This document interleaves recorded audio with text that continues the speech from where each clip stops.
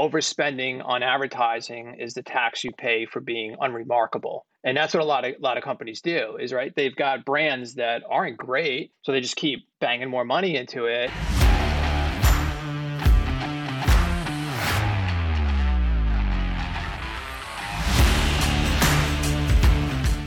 You're listening to Toolbox of the Trades, brought to you by ServiceTitan, a podcast for top service professionals where we interview leaders for their best tips and tricks of the trades. Learn how industry trailblazers stay ahead of the competition and how you too can be at the forefront of an industry. Let's jump in.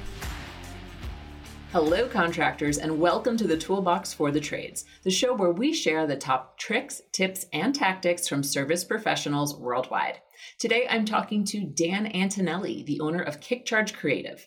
In the last 30 years, Dan has rebranded about 2,000 home service companies, including big names like Gettle and Gem Plumbing, Heat, and Electric. As a result, Dan has become somewhat of a brand therapist for the trades, which I promise will make sense when you listen to this episode. I hope you learn as much from Dan as I did. Dan Antonelli, you are the owner of KickCharge Creative. Welcome, welcome, welcome to Toolbox for the Trades. Thanks, Jackie. It's great to be here. I am really excited to chat with you. You and I actually partnered on some content back, I'm going to say the week before the pandemic really started. And I know that the two of us have just grown tremendously since that happened. So I'm excited to catch up with you today and really learn about what KickCharge is up to, what you're up to. But before we even get to that, I'm going to start this podcast the way I do every single one, which is, how did you get into the trades? It's kind of a crazy story, but I mean, when I was younger, I first started in the industry as a sign painter. So I was doing a lot of truck lettering and hand painted truck lettering for a lot of tradesmen. So probably the first van I lettered at 15 was for a plumber. So I've been kind of skirting in this industry for a pretty long time. And I thought I wanted to be a sign painter when I was younger. And then my parents thought, oh, no, you should go to college. In hindsight, that was probably a good thing for me because then I really studied about advertising and I studied about branding and I got certainly a lot better education about how all this stuff really functions. So that was kind of a good thing. But, when I graduated, I was working as a graphic designer for a while and I just missed working with small businesses. So I launched the business out of my basement in 1995. And then by 1997, I was able to quit my day job and do this full time. So right now we're in a new facility. It's a few years old. I built it from scratch, which was kind of fun, and branded the whole space. And we have about 20 people on the team right now. So we focus primarily on working with home service businesses, whether they're plumbers, roofers, HVAC, anything to do with the home. So it's still, 30 years later, still really rewarding, still really fun and exciting and, energizing to really see how the work that we do impacts these small businesses. That's awesome. And did you just say 20 years? Because I think you're creeping up on 30 years of doing this. 30 years. Yeah. 97 was full time. So yeah, we're getting close to 30 at this point. So it's pretty weird. Holy cow, that's insane, man. So just to give the folks listening a little bit of sense of how much of an impact you've had in the industry, how many service companies have you rebranded as of today? I think we're approaching close to 2,000. We generally do around 150 to 175 per year. So usually about 3 per week. We have 4 illustrators on staff and brand designers on staff. Plus we have, 4 other graphic designers in addition to all the other account people that we have here. So yeah, we do a lot. So I don't think there's, it's not like an ego thing, but I don't think there's anyone that's done as many home service brands as we have, which is kind of weird in one sense, but it's kind of cool in the other. So yeah, we have a pretty good amount of experience in doing this. So, I think the interesting thing even about that is it's second nature to us, but for every business, it's a big deal, and we have to, recognize that it's a really, really big deal for what they're asking us to do. And so like our kind of mentality here, and it's, really in our culture here is the idea that, we need to design as if lives were at stake. and recognize that our work has the ability to change people's lives. And I think that's what we all love about what we do is we see the impact of our work. And that's pretty cool. And a lot of people here started out working for like bigger ad agencies that were doing work for big corporations, and they never really felt like their work meant anything or made a significant difference in anyone's life, So now they get to experience kind of firsthand the results of our efforts. And even for me, that's still exciting. Like when the trade shows started happening again and I started seeing people face to face and, being able to talk to them and just hearing their stories about what the branding has done for them, like that's what it's all about. Like that's our why. So, 30 years later, that's still really exciting for us. And that's the whole point of what we do. So it's fun. That's awesome. I'm so happy you clarified that. While you were talking, I was thinking about all of the owners and operators I've had on this podcast who say, my why is the fact that I have to generate enough business to feed all the families that depend on my business, all the people that I employ. And I love how you have a very similar mindset in the work you do, even though technically you're, tertiary to their everyday business, but I don't know if tertiary is the right word.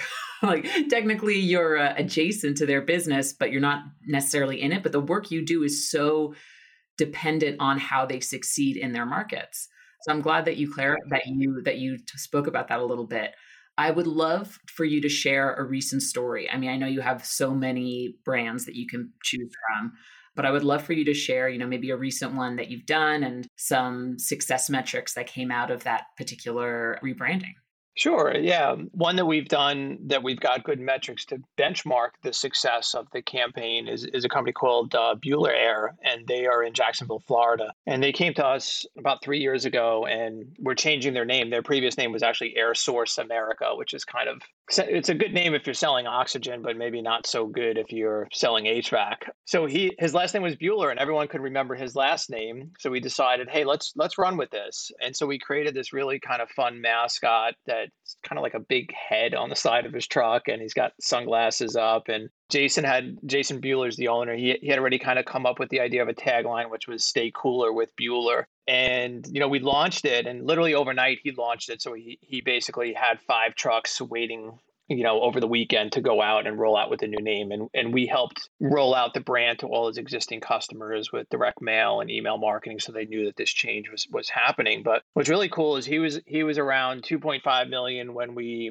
rebranded him. And basically he's coming up on 3 years later now, and he's tracking 7.5. So he's tripled the business in 3 years, which is great. But I think the interesting thing is more related to the metrics about how he tripled the business. So the beauty of his campaign, I think, is that he spent less than 4% of revenue on advertising to achieve those results. And you say, well, how did he do that? Well, he just became really, really sticky within his community. So everyone knew that brand once it got rolled out. They would see those trucks, they would kind of smile, and they would kind of make a mental note about that company and that funny name, right? So what we really saw was that the organic traffic went through the roof as far as how much inbound traffic was getting when people just typing in his name, not Jacksonville Repair, and a zip code, or, Jacksonville Heating Repair or air conditioning repair, and hoping he shows up. So that's kind of the whole strategy really behind what we do is we want to be top of mind for the homeowners so that when they need service, they're not going on Google and you're hoping that your company shows up at the top of the list. They're just simply typing in your name because they've seen your trucks. They've established an impression of your business already. Obviously, we want that impression to be positive, and they just go right to you. And the other really cool metric that we were able to figure out for him is how much revenue his trucks generated. Like last year, we were able to get some metrics on that. And with 18 trucks wrapped, it generated $1 million in revenue just from the trucks alone. As far as, so like the CSRs were tracking the inbound calls as far as, well, how did you hear about it? So it's like $1 million specifically towards that. And that doesn't even take into account how many people saw the truck and then just went online and went to the website directly and filled out a contact form too. So I think the numbers are actually even low, but we did the math on it and it was 18 trucks at like $35,000 to $4,000 a truck. They last 5 years, right? So divide 5 years by the total cost, and it comes out to around, let's say, $15,000 per year. So he spent $15,000 per year and generated $1 million in revenue. Now, I don't know any other medium that is going to give you that much of an ROI. But we see and hear that all the time. So, the idea of how the brands play in the street and how that affects the overall marketing, I think is often misunderstood and often overlooked. So, there's a famous saying by Roy Williams that, overspending on advertising is the tax you pay for being unremarkable. And that's what a lot of companies do is, right, they've got brands that aren't great, so they just keep banging more money into it. And yeah, they start seeing results, but it's like, wouldn't you rather spend less money and just get better results with a better brand? So like, it always seems strange to me that we're just going to keep throwing money at a brand that isn't really functioning properly. When if it was fixed, if your foundation is solid, then you really should need to spend less overall because the brand is sticky. It already does the job. And,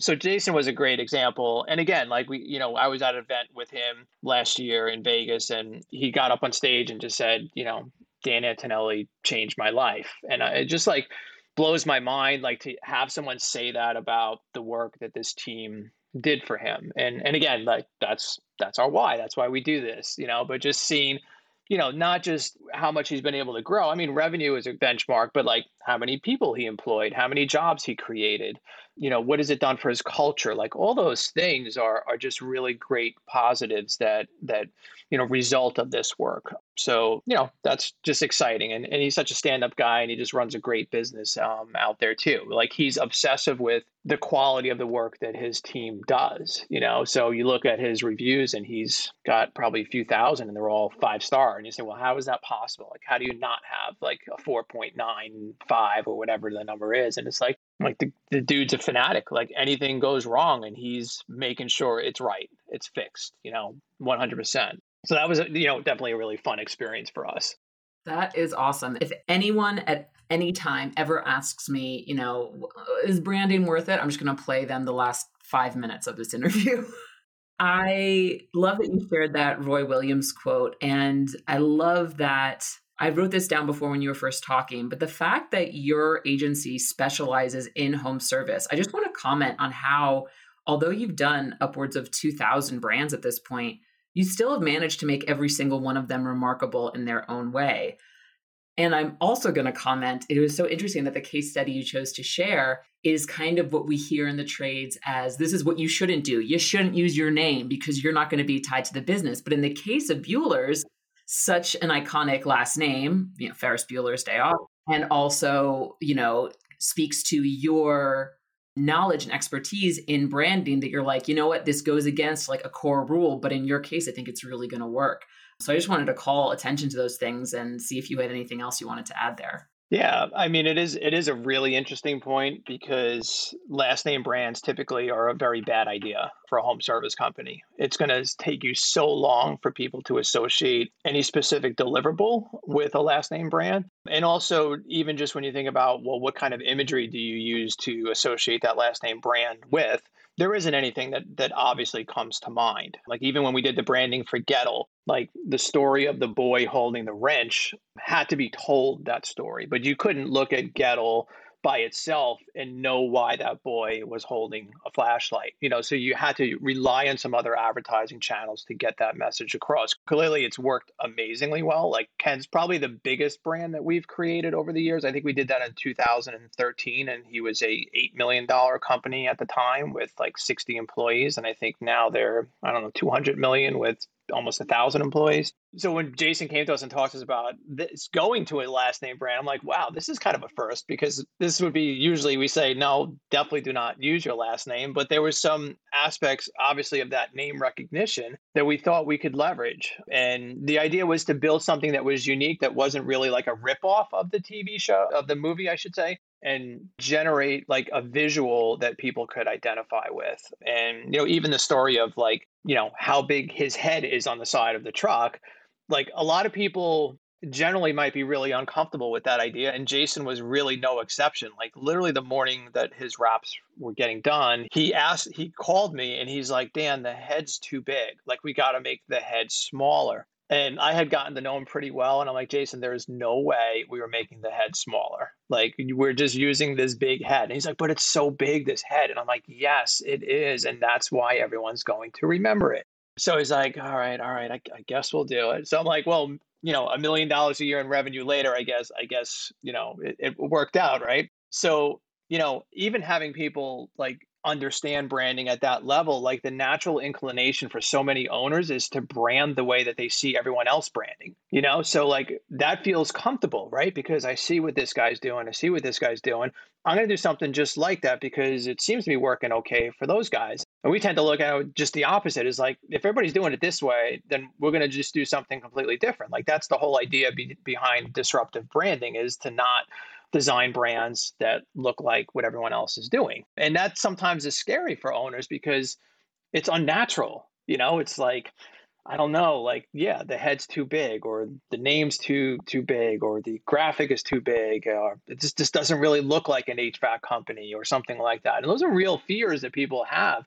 But that's the whole idea behind disruption. It's like, the idea of the purple cow in the book that Seth Godin wrote is, that whole mentality of a sea of black and white cows, and then suddenly you see a purple one, and then that sticks out to you as you're driving by. So that's a lot of the same theory that goes on with what we try to advocate for, is the idea of not looking like what everyone else is doing. So making sure you know what the competitors are doing, what their brands look like, so then when you devise a strategy for them, it's different. So I love that. I love because your whole foundation is really on disruptive branding. From what I know of you, from what I've read in your books, from what I've had just in conversations. And I think this is actually a great segue for me to ask you. You gave me a sneak preview of your new book, which, do you want to share the title and let folks know that that's coming out right now, actually? Sure. The title is Branded, Not Blanded.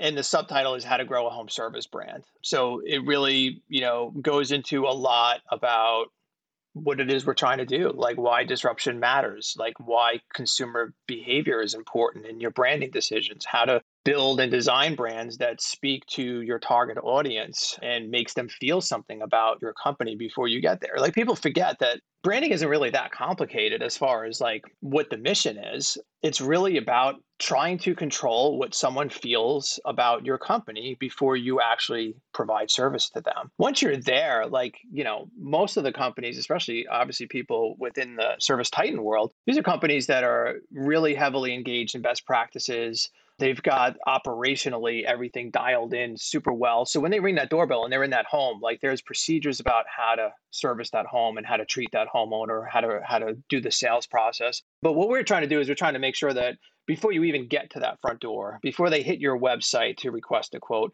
they've established some type of connection with your company that makes them feel something. And you often see too, like, everyone is really trying to think about how they can increase their average ticket sales and things like that. And part of that also just goes to what the consumer believes your company can provide as a value. And so they're okay paying a premium for something that they believe, holds value more so than their competitors. So if I can have the homeowner believe that you're a premium brand before you get there, then sort of that's the whole goal, right? That's really what we're trying to do. And the other part of it, of course, is just the idea of using the vehicles, using every impression as something that remains sticky in their heads. So when they are ready for service, they know who to call. It's not just at the whims of Google and your SEO company. It's so that's what I say when we say about winning on the streets. It's because I'm trying to leverage each one of those impressions that are made with your vehicles, and I'm trying to make sure that, oh yeah, I saw that van on my neighbor's driveway. I saw it in town. I saw it again, and now each impression is signaling something to me. And then when I'm ready for that purchase decision, I know who to call instead of relying on Google to try to figure that out. So it's always going to be much more, efficient to try to win on the streets because the cost per impressions are the cheapest of any medium. Like you figure your impressions of your vehicle versus your impressions on Google and how much you pay to just have your ad show up on Google. It's absurd. Like it's like pennies on the dollar compared to, traditional advertising. So, the reality too is most brands aren't really set up well to begin with, and then the vehicles themselves can't function efficiently too. So like people forget too, like we have a lot of people call us and they want us to do, like they love our truck wraps and the designs we do, and then they want us to take their logo and create something that looks like, the rest of our work. And it's like, I can't, because your foundation is bad. Like there's no way I can get it to look like the work that you love on our website, because the foundation is, I don't want to say awful, but a lot of times it is awful, right? So we got to fix that first, and then we could do the other pieces. But if you want to stay with exactly what you have, like I don't want to take your money for that, because I know I can't deliver something that will function properly for you. Like I just don't want to take your money for it, because it's not going to work. I love that. And you just said two things that I 100% want to dive deeper on. The first thing you said is that you can really, by providing a world-class premium brand, you are affecting consumer buying. So by that perception, a consumer, I'm guessing, is somehow, if you have a premium brand, the customer will expect premium pricing and be willing to pay for it. Can you talk a little bit more about that? Yeah, absolutely. And I think that that's a huge, component to this. I mean, being sticky is great, right? But how does being sticky affect consumer behavior? And that's the other piece of it that is really, really important. So again, just the aspect of connecting with them in an emotional way, connecting with them in a story, right? So what is actually your brand story? You could look at some of the biggest companies in the home service trade, and you'd be hard pressed to actually identify what their actual brand story is. There really isn't a brand story, whether it's related to some kind of, like some of them are just, to me, really lame, like the idea of being guaranteed or satisfaction guaranteed. Like that stuff really is not connecting on an emotional level. Everyone's work is guaranteed, isn't it? Like why do you think you're so special that that's your whole tagline, your whole brand promise is based around the idea that, it's guaranteed? So what? Like, who cares? Like, everyone's stuff is guaranteed. It makes no sense, right? And the homeowner, and typically it's a woman that you're trying to connect with, she doesn't even really connect at all with that. Like, it means nothing to them. But think about like what her fears are. What are her real fears about hiring a home service contractor? Well, who's coming to her home? Like, that's a big deal. Who she's allowing in her home, while maybe she's there alone. Like maybe she's afraid of who's coming to her home. So how do we build a brand that speaks to an experience that she's going to receive that will be positive, honest, trustworthy, reputable, like all those feelings, and counter that? So like, to me, good brands counter consumer bias, because consumers, they already have a bias against contractors in general, right? They all are afraid actually of contractors. Like, I don't know if I need a $15 transistor or if I need an entirely new condenser unit. I have no idea. Like, that's your world. Like, I just turn the switch on and I hope the thing works, right? So how does the brand address that? How does the brand speak to them and make them feel comfortable in what you're recommending? Make them trust you, right? Trust is such a huge issue, right? So you find that sometimes too that, especially when guys are trying to get a little bit more money for their work or trying to increase their average ticket sales, and they may have the best sales training program in the world, but if they've got a really weak brand, it's very difficult to start asking for more money when you don't look like you deserve to be paid more money, right? So why would it's the same thing about buying like a MacBook versus a PC laptop, right? Why would I spend like twice as much on an Apple laptop versus a PC one? Well, my impression of Apple, and I'm a lifelong Apple guy, right? And the whole agency here is Apple, but I feel like it's a better product. So I'm going to pay more, and I'm okay with that. Like, I don't feel like I'm being ripped off by Apple. I feel like I'm getting a great deal. So how do I make the homeowner feel like she's getting a great deal from me? Well, I make her feel good about the experience. I make her feel that everything that we say we're going to do, we will deliver upon it. And it's not just the truck, it's everything. So every single touch point has to speak to that experience: the ads, the billboards, the uniforms, the business cards, the website, the social media voice, like all these things have to speak to why, right? So you've got to identify to them why they need to choose you, why they need to trust you. And I think that that's the part too. Like, I've seen some brands that, maybe they're like even really overly aggressive in nature. Like the mascot looks like he's running and he's going to beat the hell out of you if you don't pay, right? How does that make Mrs. Jones feel? Like, she's already scared with who's coming to her home.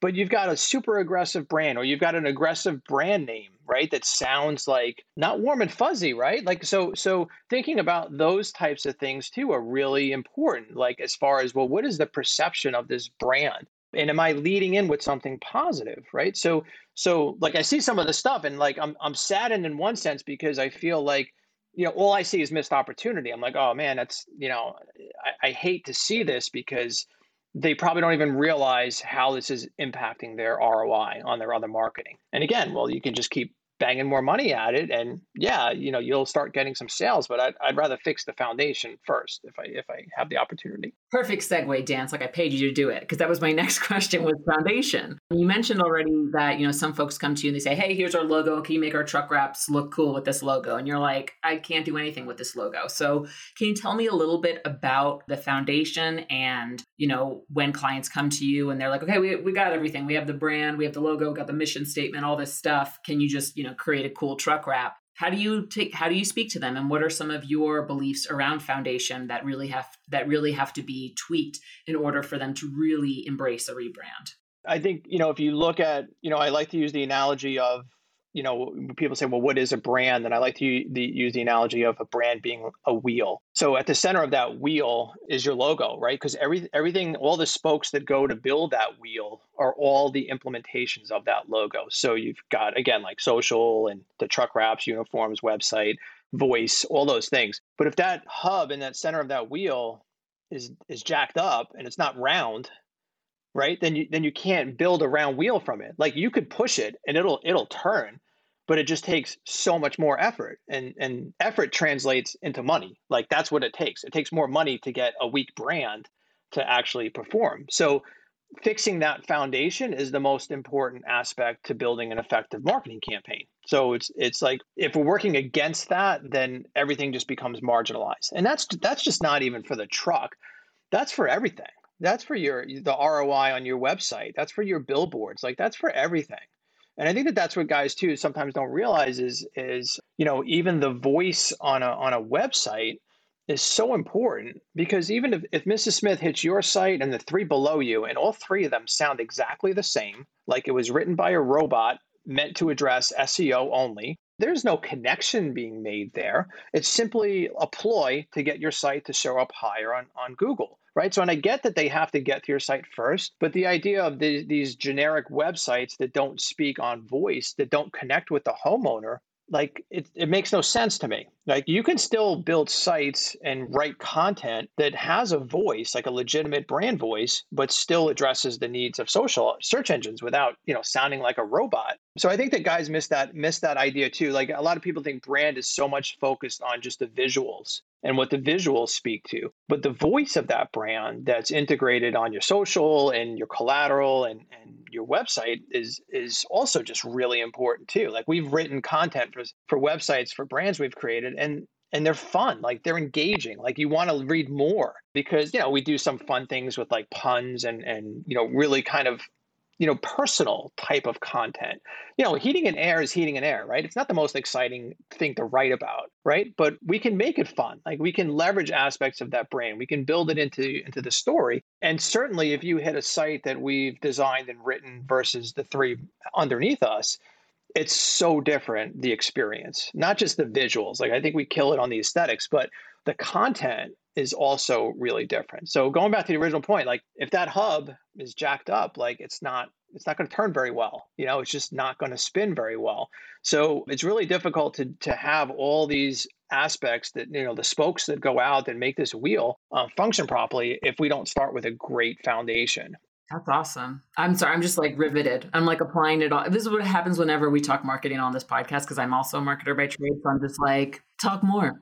So talking a little bit more about the foundation, and you've already mentioned, there are some folks out there in the trades who are kind of just copying what they're already seeing out there. So creating a sea of black and white cows, like in that book. Can you talk to me a little bit about what it means to like elevate that foundation? What are some common like foundations that you see that you're like, oh, here's another, I know one of the answers is going to be, here's another fire and ice logo that I have to try and rebrand. So like, talk to me a little bit about that. Like, when you see something like that, like, how can we make this different? Like, how can you start applying some of the things that you've learned to really create a remarkable brand? Well, to your point, and it's obviously a great example, the fire and ice, or the fire and snowflake thing, or the amazing red and blue arrow thing that you see so many guys using. A lot of times we look at that and I can't leverage anything from there to do something new. right? So there isn't any equity from those types of visuals, those types of brands that I can find a really more unique and compelling way. Like how unique and compelling can I create a snowflake and ice or snowflake and fire graphic? You can't. Like it all winds up just looking like generic clip art. And I think that is where you have to dig deeper and you have to say, well, what is different about your company that we can leverage in a story? What kind of story can we tell with different graphics or different visuals? Or can we create maybe a mascot that we can then leverage? Maybe that mascot then goes to all the different trade shows. Maybe all the kids are taking pictures with it with their family. Like, how do we start thinking about creating a connection? Because there's nothing to connect with the fire and ice graphic. What are we saying? You're saying you do heating and air.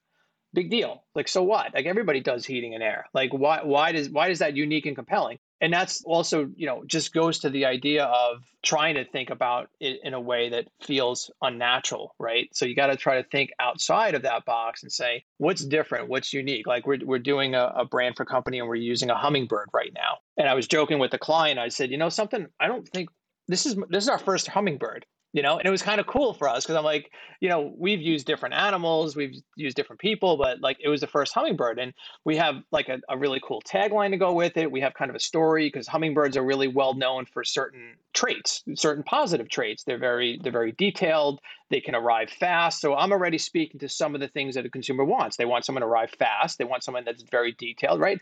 So that image will go towards that. Even the branding that we did for Grasshopper is another company, right? So why a Grasshopper? Grasshopper heating and cooling? Like, why? Like that almost makes no sense. But there's so many amazing aspects about a Grasshopper that Amanda, who's the owner, was able to leverage in her story that makes it so unique. Like grasshoppers can only move forward. They can't actually go backwards.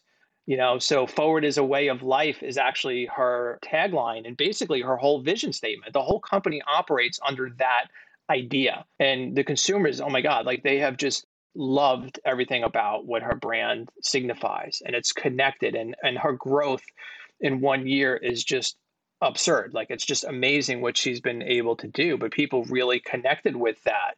But if I literally like said, hey, I got an idea, let's make your company name Grasshopper. Like it sounds crazy. Like it doesn't even make much sense. But like the idea of how we wrapped a story around it, like it's just an amazing connect. And no one's going to confuse the Grasshopper with the 10 other red and blue arrow brands in her market, And she was another company that came to us and their previous name was, and this is just goes to show you because it was a bad name. I can't remember it. It was with initials. It was like PMC Comfort Heating and Air, something like that. It was initials like PMC Heating and Air, let's just say. Well, where do you go with that? What do you do with that? What kind of story can I tell with it? I got nothing. Like I literally have nothing to do that will make that a really compelling brand story. So, we talked to her about that name, Grasshopper, and, I want to say sort of the rest is history, but like you have to be willing to really think about it from a different vantage point. And I think sometimes that's hard. It's interesting because people hire us and I feel like they know what they're getting into when they hire us. Right. I feel like if you're hiring us, what we do, right? You've seen our stuff, what we do. But I feel like, we spend a lot of time almost like a brand therapist, I want to say. We're like brand therapists, right? Because like they ask us to do stuff that is outside the box sometimes, and then you have to walk them off the ledge, and you've got to have them trust you to take that leap.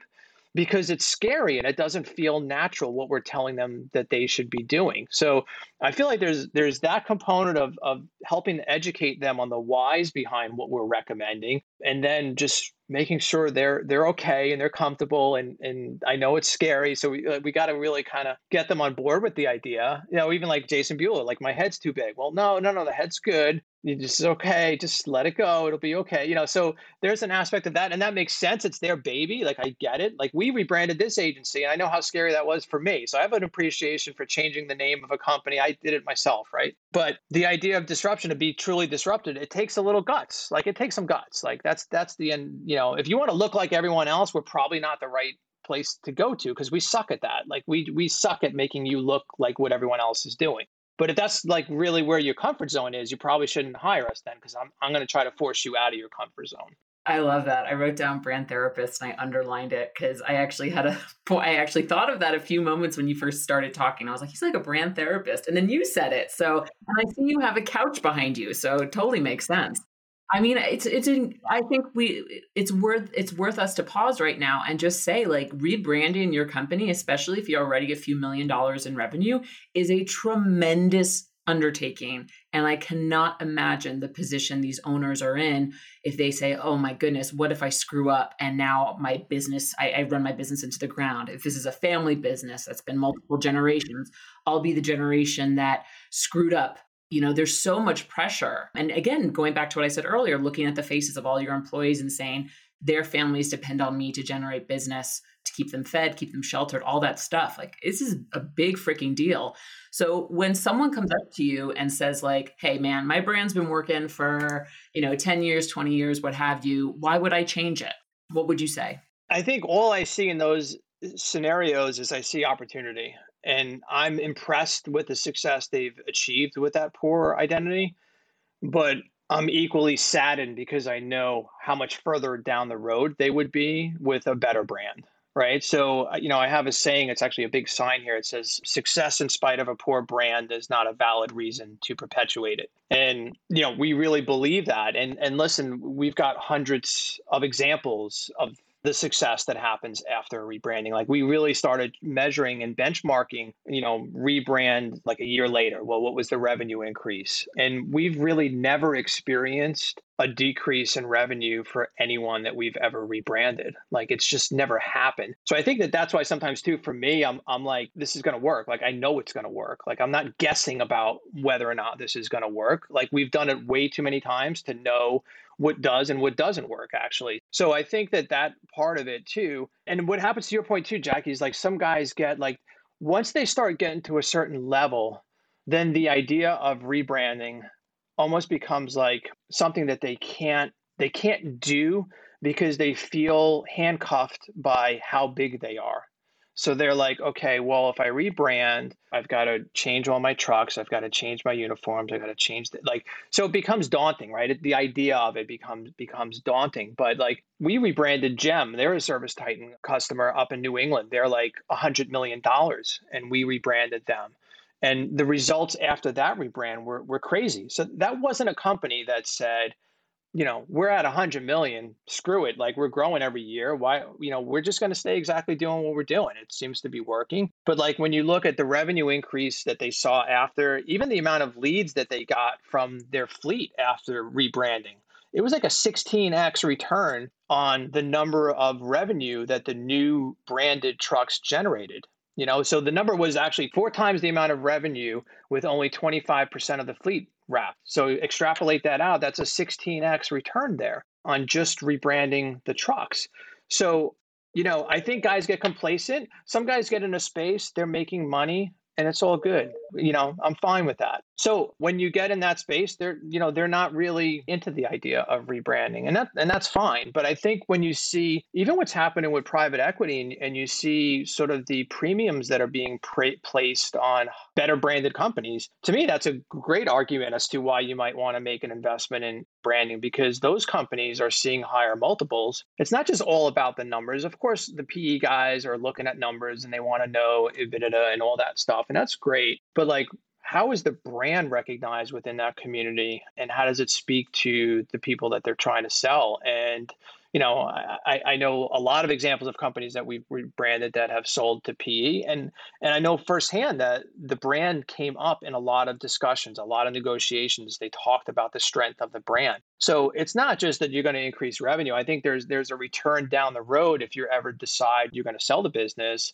I think that it's a really smart investment to consider, at least, even at 10 million, 20 million. We've done the gamut. Of course, when you're smaller, you're more nimble and it's a little bit easier to maneuver and to make those changes. But I think guys think that when you rebrand, that like overnight, like 50 trucks are going to get rewrapped. And there's just a period of time where both brands coexist. And that's okay. As long as the rollout is done in a manner that the consumers understand what they're seeing in the market, it's really not a problem.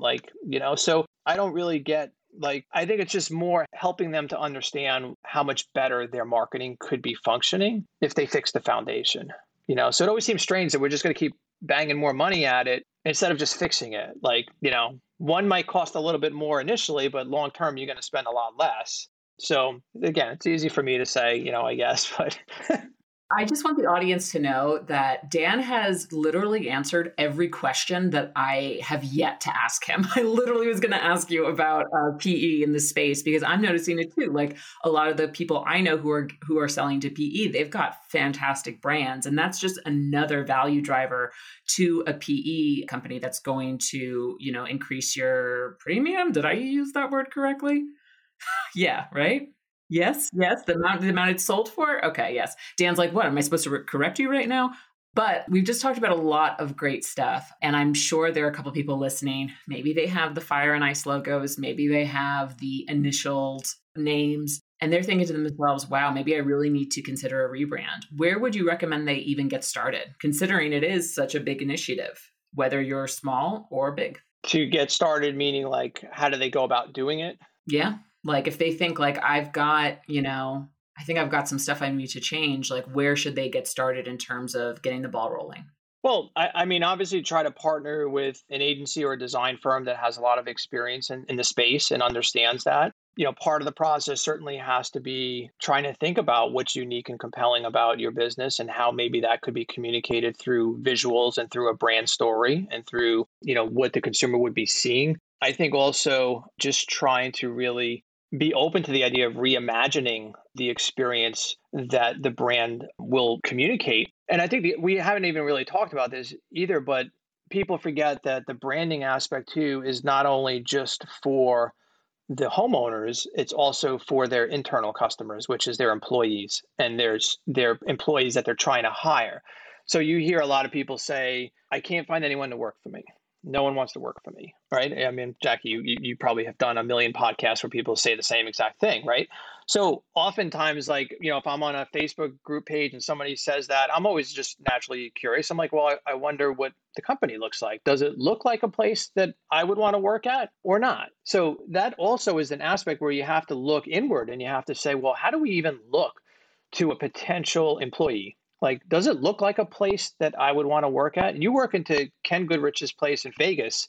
Do you think a potential employee that works into Ken's office in Vegas thinks that this isn't a stand-up organization that he would love to be a part of? Do you think Ken has the same recruitment problems that most other companies have? I'm sure it's still hard, and everything he's doing to try to just recruit people and bring in fresh talent or people and train them properly is great. But like, you walk into that space and it already speaks so much about the experience you might have working for Gettle. And you're like, this place is legit. This place has their act together. So a lot of times it signals to not only the consumer, it signals to your internal customers that we're trying to keep up with the times. We're trying to be progressive. We're not being complacent. And that's usually a really positive thing for your employees because they recognize the fact that you are concerned about their welfare. You are making changes to ensure that they have a future in this company. And so like considering that aspect of it too, I think is often overlooked when they're, overwhelmed with the idea of rebranding, but it'll solve not just some marketing problems, it'll solve some internal marketing problems as well.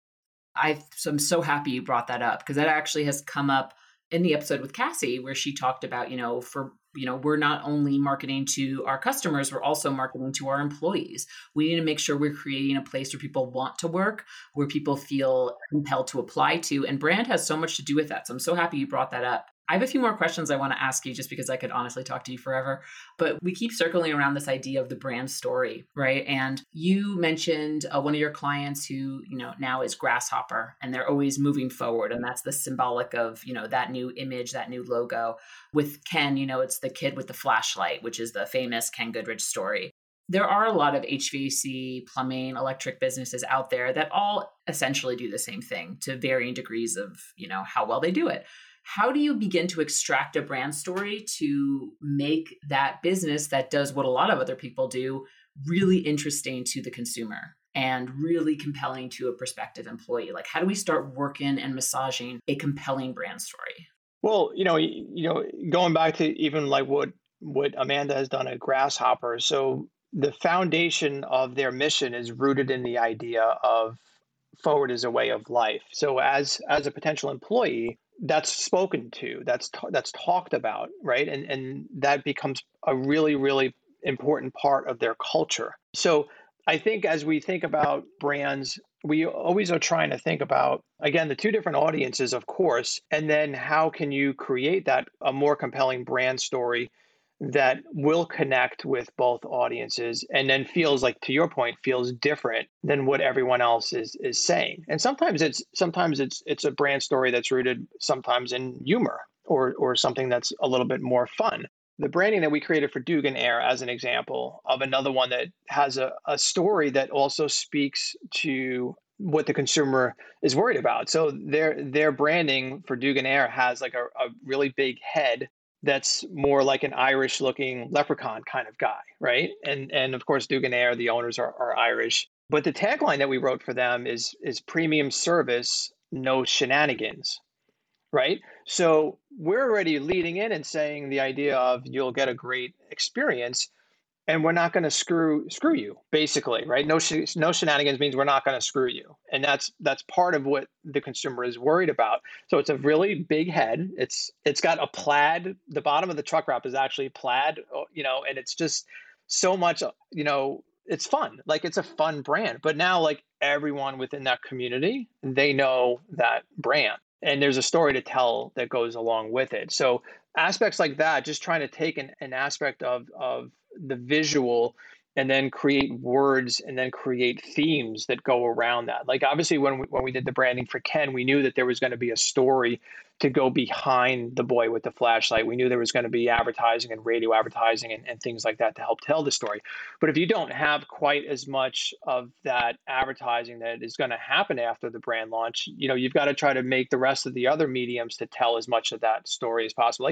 Like Ken's didn't have a tagline or anything. It was literally just the boy, the ghetto logo, and that was really it, right? So the other mediums help support that mission and that brand story. But if we don't have as much to put into advertising, then we try to make the most of what we can with. Obviously, tagline becomes something that's important that helps lay the foundation for a bigger brand story elements. And then again, going back to what we talked about is content on the website, the voice of the brand.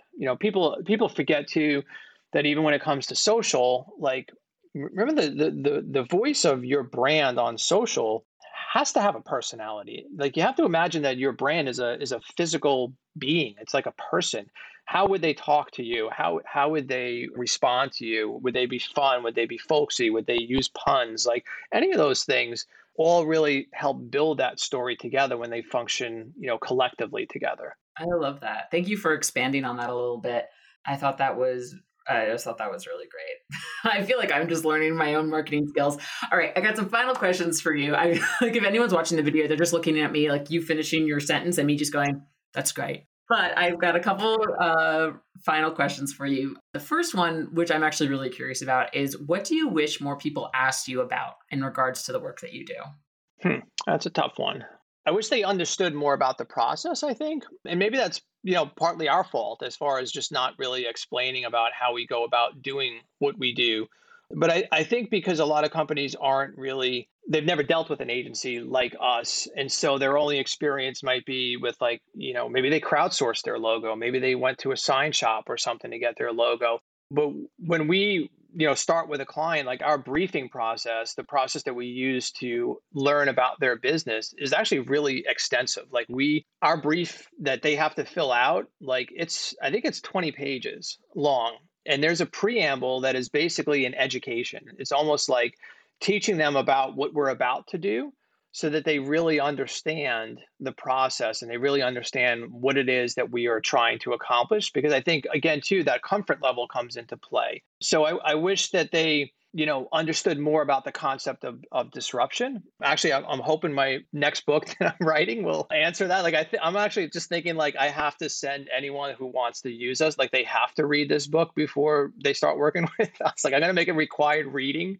And they'll have to summarize it in, 1,000 words afterwards. But I think that, and it's not their fault that they don't really understand that. It'd be like me trying to understand, how to run run a line set to a condenser unit. Like I don't really That's not my world. Like, don't you just drill 2 holes in the house and just put the copper stuff through? Like, isn't it that it? And of course it's not it, but so sometimes I just wish that they understood a little bit more about it. But I think the nice thing about, I feel like today as compared to even 10 years ago is there is much more chatter about it. There is more people appreciating that we're basically packaging HVAC service into a brand. Like, if you're walking down the supermarket, there's a whole bunch of stuff that's competing for your attention as you walk down that aisle. Companies have spent millions of dollars trying to get you to turn your head and look at that. HVAC service or plumbing service, it's no different. It's how do you package this to make them want to turn and look their head and then buy from you. Like, that's what it is. So I don't think people really get that part of it. Like, that it's literally just like, if you could package HVAC in a box, what would the branding of that box look like? That's what we're doing, is like, we're just creating package design for HVAC services. So that was probably a little bit long-winded, but anyway. No, it's a fascinating answer. If you could give yourself one piece of advice from early on in your career, what would it be? I think I would say trust your people more. I think that that's something I've learned over the last year. Like, I actually had double bypass surgery a year ago, actually, like almost a year ago last week. And so I couldn't work for a while. And my team just stepped up. And then I recognized, even more apparently than I had before, what an amazing team I have, and to trust them with more responsibility. So that experience was great. And I wish I kind of learned it probably a lot sooner, because I think I would have allowed them to grow more by giving them more responsibility. So that experience has probably been one of the best things that actually ever happened to me, which sounds kind of crazy, but it really allowed me to step back and to just let people here do some of the great work on their own without me even needing to be involved in that. So I think that that's definitely one thing that I have learned from it. And I think from a culture standpoint, that's even been a very big positive here too. I promoted some people and they're just running things, and it's great. Like, I come here and I do my thing, and I get to work on stuff that I love, like logos and brands. And then all the crap that I hate to be involved in, like HR and stuff like that, like, I don't have to do any of that stuff anymore. So I get to focus on what I love, which is great. That's awesome. And I'm happy to hear that, it ended up being a good thing, and that you are here talking with me healthy. Glad to hear that. Yeah, it was super cool not dying. Like, it was awesome. You're like 10 out of 10 would recommend not dying. If you had to choose a song to be the soundtrack of your life, Dan, what would it be? So I'm a big fan of the band Rush, okay, which may date me or make me feel or seem old. But anyway, there's a song called "Losing It" by Rush, and the whole point of the song is dealing with. It talks about a writer and a dancer who have essentially lost their skills as they've aged. And there's a line in there that says, "Sadder still to watch it die than never to have known it." And sort of what that means is, being at the top of your game and then having your skills decline and not being able to retain that. So I sort of look at that as kind of a anthem for me, in the sense that I never want to think that anything that we're doing today is really good enough for tomorrow. And I sort of refuse to accept the fact that we can't get better or that we can't improve, and that the only place for us to go is down. Like, so I'm always like trying to figure out how we can become better, how we can do better brands, how we can do, function better as a company, all those things. And so I never want to look back and just say, oh yeah, remember back then, like, we were awesome. And then it just sort of has gone downhill. So that's a really hard benchmark, to say that every day we're going to be better than the day before. Like, that's really hard. Like, sometimes we do a logo and somebody says, that's the best logo you've ever done. And you're like, shit, like, that's really going to be hard to now, like, do better than that. Right. So that's like, sometimes it's hard to hear, and you look at it and you say, yeah, this might be the best we've ever done. But then the next week you're trying to do something even better. So that song, I think really speaks to that idea of really just trying to make sure that nothing you do today is good enough for tomorrow. I love that. And no hate on Rush, man. I know people of all ages love Rush. So you are in very good company. Also, every person I know who quotes a Rush song is generally a very good person. And that's just complete total bias. So I'm glad to know this about you. Dan Antonelli, you are joining us for Pantheon in 2022. In case anyone's listening to this, I don't know, years in the future, you're going to be talking about a bunch of stuff that you did not even get to cover today. Can you give us a little sneak preview about what you're going to be talking about? Well, obviously, we're going to talk about something related to branding, but we're going to, again, talk about what we touched upon a little bit regarding branding and consumer behavior. So I'm going to focus a little bit more on how branding addresses consumers, how they speak to consumers. We're going to have some really cool case studies. We're going to have Tom Howard, who's going to join us and talk about his rebranding experience that he went through with us and what that has done for his business. So I think it's going to be really cool just to kind of hear, the technical information about what I'm going to present, but then also to hear from Tom as far as what the branding has meant for his business. And Tom is big on data, right? So he's got some really awesome data to really support the theories that we're talking about. So I think it's really cool. Awesome. I'm so excited to see it. I invite you guys to join us if you can. This is going to happen April 20th to 22nd in Los Angeles. I'll have more details in the show notes. But Dan, thank you again for donating an hour of your time to geek out with me on brand. I learned so much, and I really enjoy listening to you geek out on it. You are a total expert and certainly a brand therapist. If you ever rebrand again, that's how you should do it, I think. Okay. Thank you. It was great to see you again, Jackie. Are you looking to build a top-tier service company? ServiceTitan's Contractor Playbook is a handy guide to help you get where you want to go. Authored by the industry's greatest minds, this free all-in-one playbook will help you set your company up for success. Learn how to provide excellent customer service, establish your company's culture, market to new and existing customers, and more. Just go to servicetitan.com/getplaybook to access the free digital guide. That's servicetitan.com/getplaybook. Thanks so much for listening to Toolbox for the Trades. To make sure you never miss an episode, be sure to subscribe to the show in your favorite podcast player. If you use Apple Podcasts, we'd love if you open the app and leave us a rating. Just tap the number of stars you think the show deserves. See you next time.